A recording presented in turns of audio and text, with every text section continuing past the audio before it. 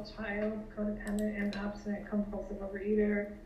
And I introduced myself that way because in my meetings we are allowed to claim our seats in whatever programs that we're in. And though my beginning is as an adult child, I became a codependent. In fact, I actually started in recovery in CODA. And then I found out that I was a compulsive overeater, and I'm an Overeaters Anonymous. I'm now down over 100 pounds from my top weight. And honestly, it's all about this. It's all about being an adult child, because this is why I ate. This is why I abused drugs and alcohol for many years. This is why I was codependent. I also want to say, I don't know if the folks who run this meeting have any idea how much this podcast is valuable to people, because it's the only adult child podcast out there, and you are saving lives. So thank you so much for doing that. So I decided that I want to read out of the chapter on service in ACA. And in my meetings, we call this the stealth chapter.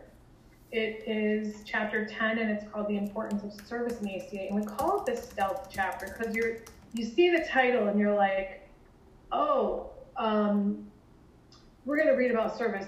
This won't be a big deal. And just to give you an idea of what a big deal this chapter is like, this is what my book looks like.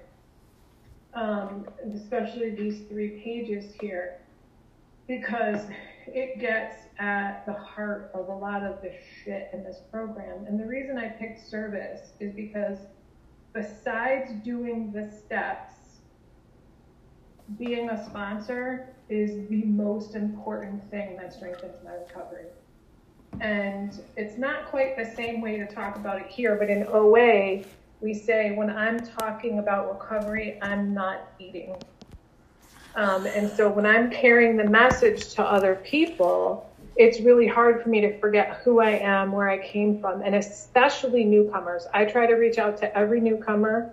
Of course, I don't necessarily do that perfectly, but I really try to reach out to newcomers. And I was taught, when I talk to a newcomer, I do the talking.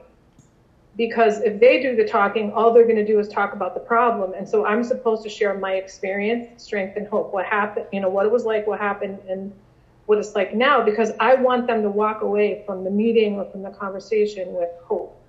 And so service is a really important part of my recovery. I was also taught, if you really want to strengthen your recovery, you give service above the group level. So it's not just chairing a meeting, being a treasurer, setting up chairs. It's things like, getting on committees, being on the intergroup, volunteering for the WSO.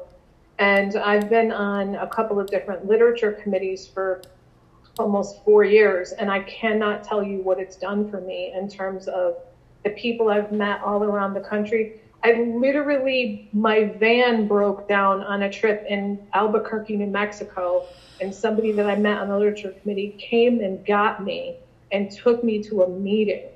Like, you just have no idea where it's going to come in handy. But so I'm reading from page 355, and the heading for this section is Pain, Shutdown, and Survival. And by the way, I would like a 5-minute warning, if you could do that for me. And you're going to need to say it because I'm not going to see you. So it says, perceptions are learned. Children need to believe their perceptions of reality are accurate and can be trusted to guide their behavior and to keep them safe from harm. They become obedient to what they believe is true and follow what they hope is the best path for finding happiness, peace, and joy. Children look to authority to help them define what is real and to make sound decisions in relating to others. The support of responsible authority gives them confidence in developing their own ability to effectively live in the world.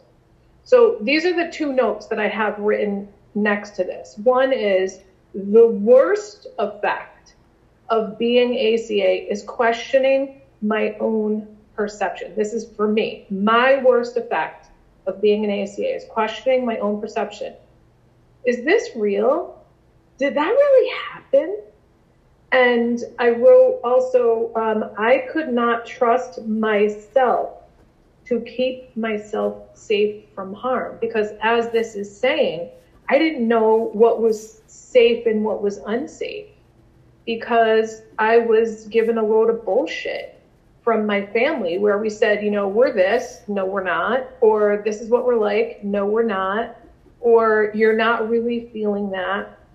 And so I came into ACA in April of 2015. So almost, I'm going on 6 years.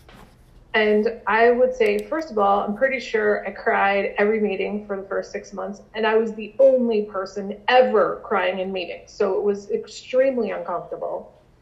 And I also was practically making excuses for why I was here, because objectively, I did not have it as bad as many other people. So I don't identify as the child of an alcoholic. I would say that my father was a problem drinker, which is what I was. But I never thought of him as an alcoholic. And I'd heard of ACA, I actually heard of it as ACOA years ago. But I didn't hear the part about and dysfunctional families, because if I had, I would have been like, oh yeah, that's totally me. But when I came in, I was like, I didn't get the shit kicked out of me. I didn't get raped. I didn't get pushed down the stairs. I didn't get my bones broken. I didn't have I didn't get burned by cigarettes, but I have the traits. And it wasn't until I came to understand that the absence of good things happening can cause trauma, and what I call the continual sort of like drip, drip, drip of emotional invalidation can be traumatic. And the other thing is that on the outside, I appeared as if I had my shit together. Internally, not the case, but I would say most people would think, you know, like I have a master's degree, I own a home, I was a volunteeraholic, by the way. And so I looked on the outside like I had my shit together. Meanwhile, I started therapy when I was probably 15. I was 52 when I came in recovery. I'm 57 now. So that's 37 years of almost continual therapy. I read a gajillion self-help books. I did workshops, workbooks, work groups, retreats, spiritual groups, you name it. And though I got some help and some like insights, I'll say, over time, absolutely nothing did for me what specifically ACA, but the 12 steps of recovery have done for me. So I would say if you took the healing and growth and change that I made in my first 2 years in ACA, if you compared that to the 37 years of all that other stuff together, not even a comparison, not even close. It's just the 12 steps is where it's at for me. And so there's that. And then I mentioned that, you know, I was a volunteeraholic. And so this idea of someone who's always bent over backwards for other people and is terribly codependent, this idea of giving service, like where's the balance in that?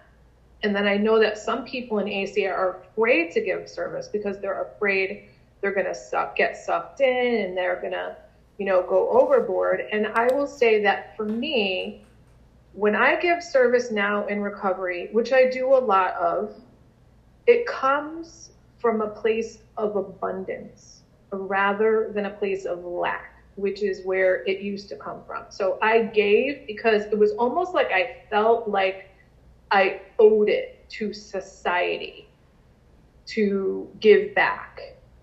And now I give, one, it strengthens my recovery to give back. And two, I want this fellowship to be here in the centuries to come because what it's done for me. And so I want the fellowship to be here. And three, I know that hearing other people's stories of recovery gave me the hope that I needed to stick around when it got really, really hard. So this is, you know, why service is so important to me. So I want to read some more on this same page. Again, it's page 355. It says, stinkin' thinkin' is learned. The tragedy for children in an alcoholic home is that they are robbed of a model for living that is based on a responsibility to sanity. At the core of alcoholic thinking is the insane belief self-destructive behavior can lead to serenity and peace of mind. This helps me understand why I have abandoned myself in myriad ways over the course of my life, because I was taught self-destructive behavior will lead to serenity and peace of mind. It goes on to say the abuse of alcohol becomes a model for destruction. The attitude of abuse that underlies all addictive behavior dominates the family, and children learn to accept this attitude in others and themselves. By practicing and supporting a pattern of self-annihilation, one generation conveys to the next the never-ending cycle of despair. So the pattern of self-annihilation, like, that's some really strong language there. And 5 minutes, Barb. 5 minutes? Okay, thanks. So what's really ironic is the main issue for us as ACAs is that we fear abandonment. And the irony is, what do? We abandon ourselves. So we got on the bandwagon of abandonment. And I personally think that it's very important for ACAs to use the language of ACA when it's relevant. So for example, instead of saying self-annihilation or I didn't show up for myself, or I self-sabotage, or I didn't follow through for myself, I think that it's important to say I abandoned myself. And here's why. Because when I'm using the language of ACA, I'm reminded, oh, that's right, this behavior is a result of being an ACA. We say in ACA, we are powerless over the effects of alcoholism and family dysfunction. And one of the main effects is self-abandonment. The effects are fear and distorted thinking. And one of the forms of distorted thinking is, if I abandon myself somehow, I don't know, whatever, that'll work out for me.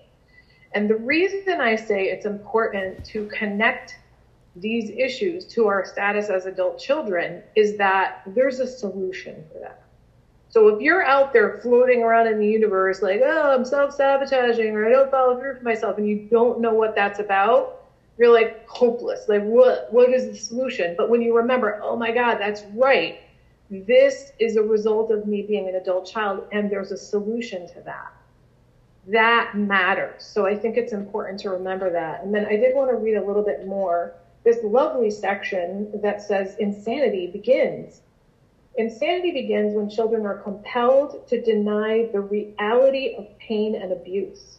Once children have accepted the idea that alcoholism is not violent or dangerous, they have no basis for deciding what is real or for knowing how to respond to those around them. They no longer trust authority to guide them or to protect them from harm. They are paralyzed by indecision and grow to hate themselves for being confused and vulnerable and for needing to be safe and secure. They learn to survive by punishing themselves for being vulnerable and by denying their need for love. This helps me understand why I have such shame. I think there's something wrong with being vulnerable. I think there's something wrong with wanting to be safe and secure, which is ridiculous. Everybody wants to be safe and secure. Everybody wants to be close and have comfort from other people. But somehow we have this distorted thinking, which we're powerless over, by the way, and which we need a higher power for, that tells us it's bad or wrong to be vulnerable. And I would say there's so many gifts of recovery, but I will leave you with this. This concept that I learned has helped me so much. And it is the concept of being flawsome, Flawesome. In other words, I am flawed and I am awesome. They are not mutually exclusive. And once I came to accept my own flaws, I was no longer afraid to show them to you. I wasn't in hiding all the time. I discovered my real identity and shared it with you. That made me less judgmental of me, which means I'm also less judgmental of you. So I'm accepting of my flaws, and therefore I'm much more accepting of your flaws and of the flaws of the world. And acceptance is the answer to my problem today. I've learned that in recovery. And so I could say so much more. I could talk for hours and hours. I'm eternally grateful for this program. And I thank you all so much for being here and keeping this meeting and this fellowship going. And I am going to keep coming. Thanks for letting me share.